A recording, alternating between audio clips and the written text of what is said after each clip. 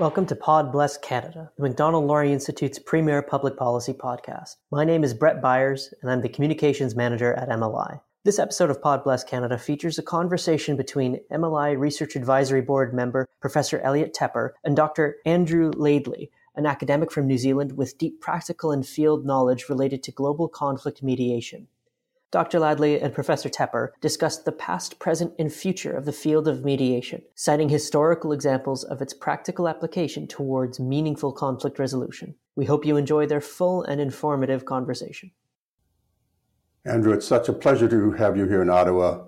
I know you are taking time out from your other activities to do this with MLI, and I'm sure we all appreciate it. Perhaps the first question is, what is an international mediator? What can a mediator do? In broad terms, mediators try to help parties to reach agreement. In practical terms, a huge amount of that works on trying to find and identify in any conflict situation who are the decision makers who you're going to have to meet, build trust with, and prepare for some possibility that they could have discussions about reaching an agreement to settle a conflict. So basically, mediators are builders rather than just what happens at a table. It's getting people to conceive of the concept of a table, getting people to think about the possibility, if they wish to, that there may be alternatives to violence, getting people to envisage what will happen in a settlement if they ever reach one and how it would be implemented. So it's not just a notion of assume a table. It's actually a big construction process that you try to find people who are willing to contemplate a table as well as prepare them for what might happen in a discussion. You've had an extraordinary career, an extraordinary array of issues around the world of what I think can accurately be called intractable, endemic conflicts. There seems to be no way out, and you then show up in the middle of them. And you've had experience geographically, as well as in terms of types, causes of conflict. Have you seen the field change since you entered it? Well, one needs to distinguish in time periods, between periods where the nature of the parties and the nature of the conflicts was such that they looked as if they could be amenable. Let me give you a brief example. After the end of the Cold War, a number of conflicts were being propped up by the principal players in the Cold War. And shortly after that, in 1990, there were a number of issues that without the props, you could suddenly work with the parties, mainly the UN, but other international players. And they could agree, let's settle this, because they couldn't carry on fighting because their principal supporting players had been removed. And so you get a settlement in Namibia, which looked to be intractable at one point, in Cambodia, which looked as if it had got locked into a long-term civil war, which nobody could win, and a number in Latin America, and a number of other places. So big suggestion of enthusiasm that the UN could help solve the problems in internal but internationalized conflicts. As time moved on after the end of the Cold War, so the nature of conflicts has, I think, changed. There's a lot of discussion of this. They're no longer reasonably clear political conflicts. They've become what I call complex conflicts. And I think the field has changed because there's no easy solutions to those. They're very complex conflicts. They involve organized crime. They involve multiple international players. They involve not simple battle lines because they're internal wars. They involve deep sovereignty questions because sometimes they're separatist, sometimes they're political, sometimes they're criminal, sometimes they're mixes of all of those. So the kind of role that an international body can play has to change because it's having to delve into a country. And that's why there's been an emergence sort of underneath the international field of a number of players, of which the group that I was working for and no longer am, called the Center for Humanitarian Dialogue. And there's a number of others, the Carter Center in America, and a number of other humanitarian organizations that have started playing these roles like Interpeace or Swiss Peace, looking to try to connect with parties and try to prepare them for the possibility of a peaceful outcome in a complex conflict. So I think the field has changed because the nature of conflicts changed. So the nature of the solutions and the search for them has to change with it. Your tools, have they changed? Have they evolved? How you approach a conflict, given that the nature of conflict has changed? How has your approach changed? Yes, the tools have changed quite dramatically. I think it's all, in the end, you might say it's down to the same thing, that you have to meet people and you have to talk with people. So in the end, that simplicity is there. But you have to be able to look for the key factors that are behind the conflict now and behind any particular situation. What's changed is that the political economy of conflict has changed, and that requires a whole new set of ingredients. Could you expand on that, please? That sounds interesting. Yes, it is interesting. A simple example, we think of the Taliban governing Afghanistan, having emerged out of this chaos after the fall of the Russian-backed government and after that whole period. And then Taliban being overthrown by the US forces post 9/11. And the Taliban were never defeated in the sense that they were completely crushed. They were simply driven from office. So they regrouped in Pakistan. And the Taliban then started a series of guerrilla wars in which attacked the international forces and the internationally backed government that was then elected and ruling and trying to administer Afghanistan. So, and as you know, Canada was deeply engaged at that point. Canada deeply involved. New Zealand, as tends to be New Zealand's case, somewhat more humbly involved, but nevertheless had an entire province in which it was, or an area that it was also assisting with, but not quite as involved in the combat areas as Canada and a number of other places were. So that looks to be a problem where you've got a political group that's militarized that's out the country. In fact, the underlying political economy is really what's shaping that whole conflict. Mm-hmm. And the Taliban moved from trying to ban opium production at one point, quite successfully actually, when you track the international production of opium at one point, and they hoped that they would get some kind of dividend back from that from the international community. The international community didn't bother. Taliban then moved into backing opium production big time, and the United Nations Organization on Drugs and Crime estimates the Taliban controls about 90% of the world's heroin. 90%. So heroin is backing the Taliban. The political economy of trying to reach a settlement now is not just about reaching a political settlement. It's about what are you going to do about opium and about this massive amount of money that's flowing into the Taliban's coffers and into their capacity to support a war indefinitely. Whereas the government of Afghanistan, of course, is being entirely propped up by the international community. So take the international community out, the government would collapse. Take the international community out, the Taliban would flourish because it's massively well funded. But it's funded via the production of opium and heroin, which the areas that it controls, turns out that Afghanistan has a spectacular climate and soil for growing,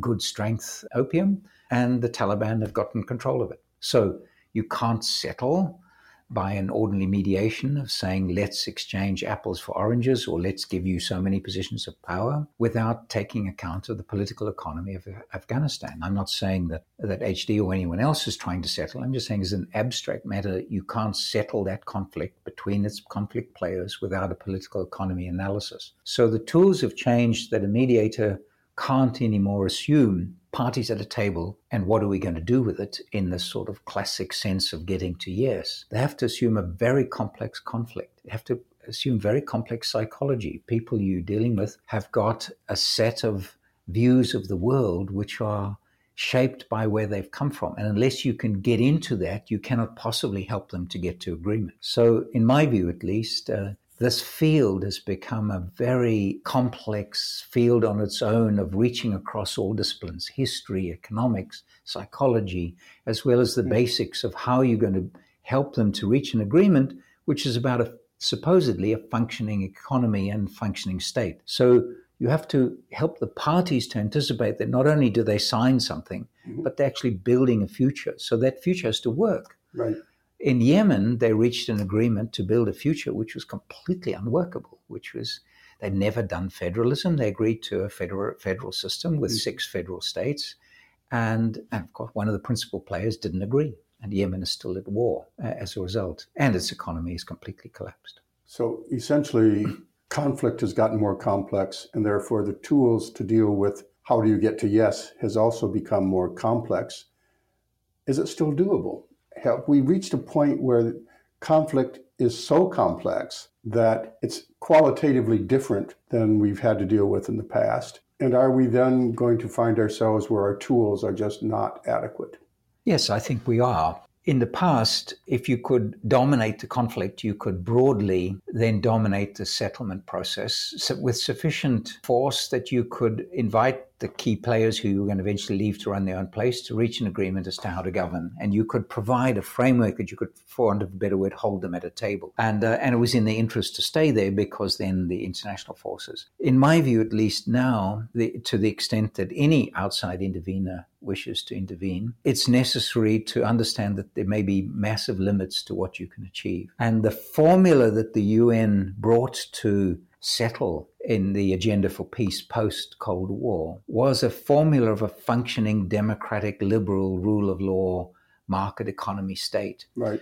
And if you go in thinking that that's all you can achieve, then it's likely to be unachievable, given the complexity of the conflict, given the inability of a mediator to do anything other than by consent, unless they've got force. And unless you're prepared to come in and impose, you have to deal with the reality of the forces that are there. Any intervener does. And that may require a gradualized process, not the big peace settlement that the UN has been looking for. My view is that the people who are operating in this field have to therefore look for much more flexible step-by-step processes, which may envisage much less than ideal situations, which are leaving the parties to try to work out their constitutional framework, hopefully with less force. That's a very different agenda to what broadly is the expectation of what the UN should achieve when it intervenes, and indeed what mediators could do. The term liberal peace, perhaps what has been assigned to the UN approach. I think you've assigned it. Perhaps that's your phrase. So there's a package. And your comment here is that that package now in our current environment needs to be, I don't think you'd suggest jettisoning it, throwing it out, because the goals there of, perhaps you can describe once again what's the content of a UN traditional liberal package, liberal peace package. But is there a way to describe what you're suggesting? Which, how could I put it? It sounds very Canadian. Let's be more modest, break it down into smaller parts, and achieve what we can achieve. Is there a way to contrast those two approaches more sharply? And can we make more of a model out of it? It's very difficult to give up on the core goals of the liberal peace, and I'm not suggesting one should just abandon those. The content of those ideas, protection of human rights, equality, non-discrimination, protection of gender, the rule of law, separation of powers, constitutional framework, elections, basic package of a modern democratic state, kind of Canada or Denmark, is extremely difficult to simply get parties to agree to, or they may agree to it, but they cannot possibly implement it. And not because, in some ways people are inferior or anything silly like that, but just because the forces at play there in terms of shaping who gets power, how and what, the basics of politics, and the institutional backing for making decisions work and so on, are at a different point of their development and so on, and the parties are in a different way. So it does seem to me that part of the UN's difficulties is not that they should abandon the core principle of trying to ensure a just outcome in a free society, but in mediation terms, mediators don't and shouldn't try to dictate the outcome. The outcome is dependent upon the parties and their agreement. And in some ways, that's the problem in some ways, in terms of that there is a core set of ideas of where this should get to, but the UN can't get there, nor indeed can many of the societies. And how one frames a gradual step-by-step approach that leaves the parties to do that and leaves them responsible. Everybody accepts that these must be homegrown solutions. It's up to them to reach it. But having said that, the content is more or less expected to be delivered. Otherwise, the UN shouldn't participate. And that's the dilemma. What I see is a pragmatic approach which does accept that the solutions may not be some kind of idealized ones, but are the party solutions, and does accept that may not look an ideal outcome or an outcome that would get support from in a democratic environment that does have the rule of law and the protection of human rights. And some of these issues are very easy to see if you look at situations where major conflicts have ended without international involvement. For example, I'm not saying that the end of the Sri Lankan civil war was in any way an ideal end. It was dreadful. It involved massacres and allegations of genocide and mass killings and crimes against humanity as the war was prosecuted so that one side won and defeated the Tamil liberation forces or the liberation tigers. And that process didn't produce an ideal UN outcome, but it produced an outcome, a stable state and a government which is internationally recognized. Now, was there any way that the international community could have helped in that, or did it have to simply leave the parties to achieve it? In fact, a mediator tried very hard to reach a solution to that. It was Norway, and got parties close to being willing to talk and had a number of options available on the table for them. But the parties didn't take them at the time, and then the arrangements slipped away, and geopolitics changed, and the government thought it could win and did, and imposed its own outcome. For me, the lesson there is, sometimes the international community might not be able to help them to achieve, and you have to step back. Other times you might be able to, but the solution may be less than a perfect, or at least than the liberal peace, but it may at least be less violent. How the international community does that and is, I think, the essence of this field. It requires much more pragmatism and willingness to accept outcomes that the parties agree to. And the evolution of both concept and tools as a result.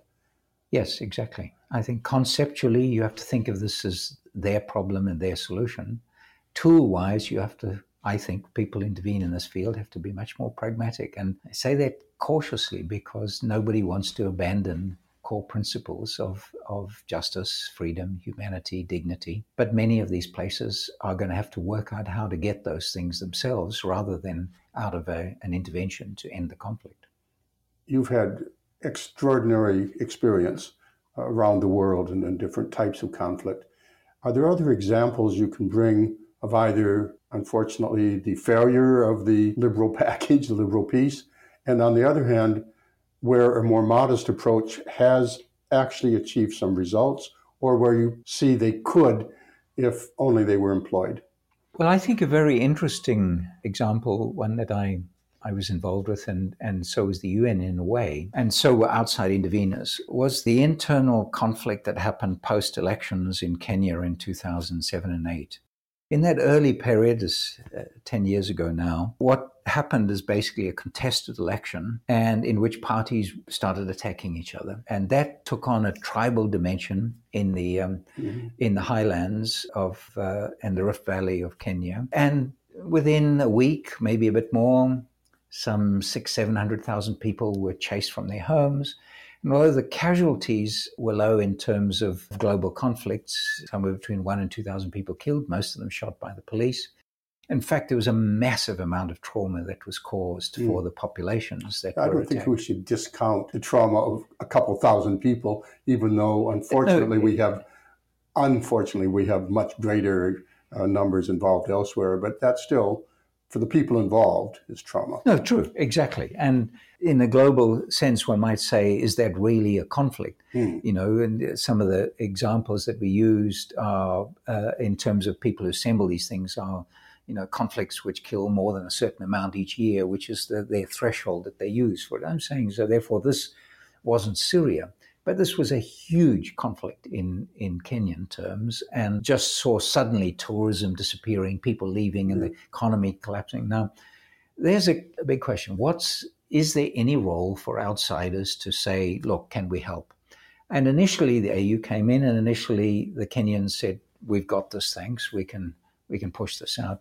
And then Kofi Annan came in and was accepted by both sides of trying to help them to reach agreement. Now, we know that an agreement was reached to share power and to produce a new constitution over the next 4 or 5 years. So that wasn't an agreement to try and reach a constitution quickly. It was an agreement to share power and to say, let's take our time and let's try and ensure that the next elections are going to be peaceful.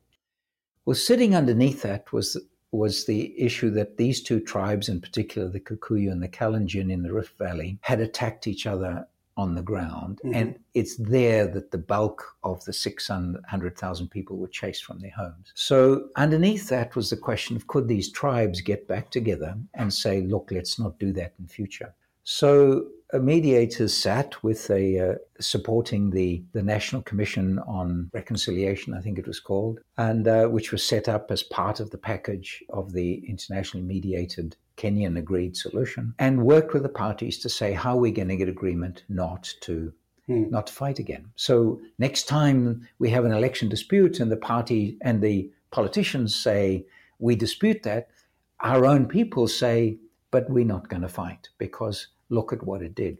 And that process produced a remarkable agreement called the Nakuru County Peace Accord, which is Googleable, in which the parties said, we really hurt each other. The tribal elders said, we don't want to do that again, and next time let's not do it. And that agreement is held.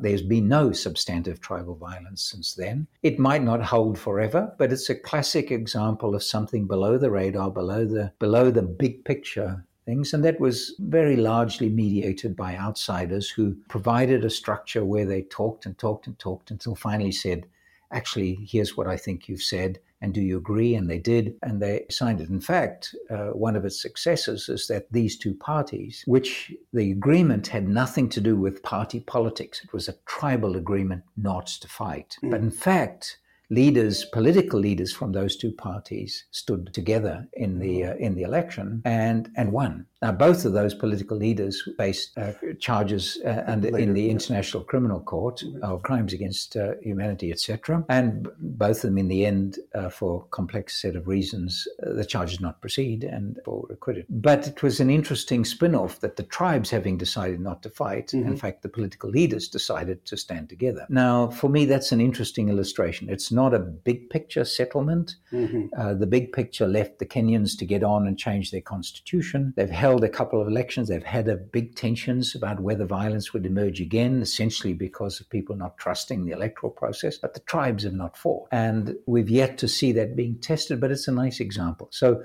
there may be examples that we done. Modest, let's not fight, let's see what we can do, let's build things that we can work towards. And there are always things that can be done, but one has to pitch them at the level where you can reach agreement on a practical matter that the parties are going to want to do. Because if it only can survive because of outside people holding it up, then it's going to be like all those governments in the Cold War. As soon as you take out the props, they'll go. As soon as you take out the international community from Afghanistan government will fall. Everybody knows that. It's not controversial. And the same thing with all the various parties that are supporting other conflicts. If you take them out, you'll reach different outcomes. And that's going to be one of the keys, is to try and work out is who's behind the conflicts, and can you get, in some ways, can you get processes that involve them? Well, that's fascinating. You have the beginnings of a model there. What you've just articulated begins to move toward policy advice. You've given some don't expect this, do expect that. The MLI is a policy-oriented think tank, and you're sitting in our national capital. And Canada, as you know, has played a constructive role in a variety of ways and sees itself as being a helpful fixer around the world. That gets debated inside Canada, sometimes at election times. But we do have some tools historically. We've seen around the world in terms of peacekeeping and humanitarian relief and acceptance of refugees. And the Global Magnitsky Act gives us some additional tools. And we did have the Landmines Treaty, which justifiably got a Nobel Peace Prize. So it's not as if we haven't the willingness to engage. Are there a set of principles, or what can you leave behind? What advice can you give? Here we are in the Capitol, by the way, nearing an election. What advice can you leave behind for us based on your vast experience? And before you go back to New Zealand, in what way can Canada or other countries like Canada, because one of our roles is to be a like-minded state. So we are like-minded with other states such as Norway and Sweden and Australia and New Zealand. In terms of standing for certain principles in the world and a stance in the world, are there some policy advices you can give to us looking forward to the types of disputes we're likely to be facing in the world we now live in? Well, one should be humble about offering advice, of course, but that's it, be humble. Yeah, but from my own perspective, one of the things that I think shapes a genuine humility of anyone looking at these conflicts is the need to really understand them properly. And by that, I mean a really good political economy analysis of what one's dealing with, because the issues are not the political issues which are obvious. The issues are not those necessarily. And once an analytical tool is brought to this, to understanding it, it may well be that the kind of things that one's suggesting change as a result. And the example of that often is used in relation to the Taliban, the one in organized crime. Many now problematic places have got organized crime behind that.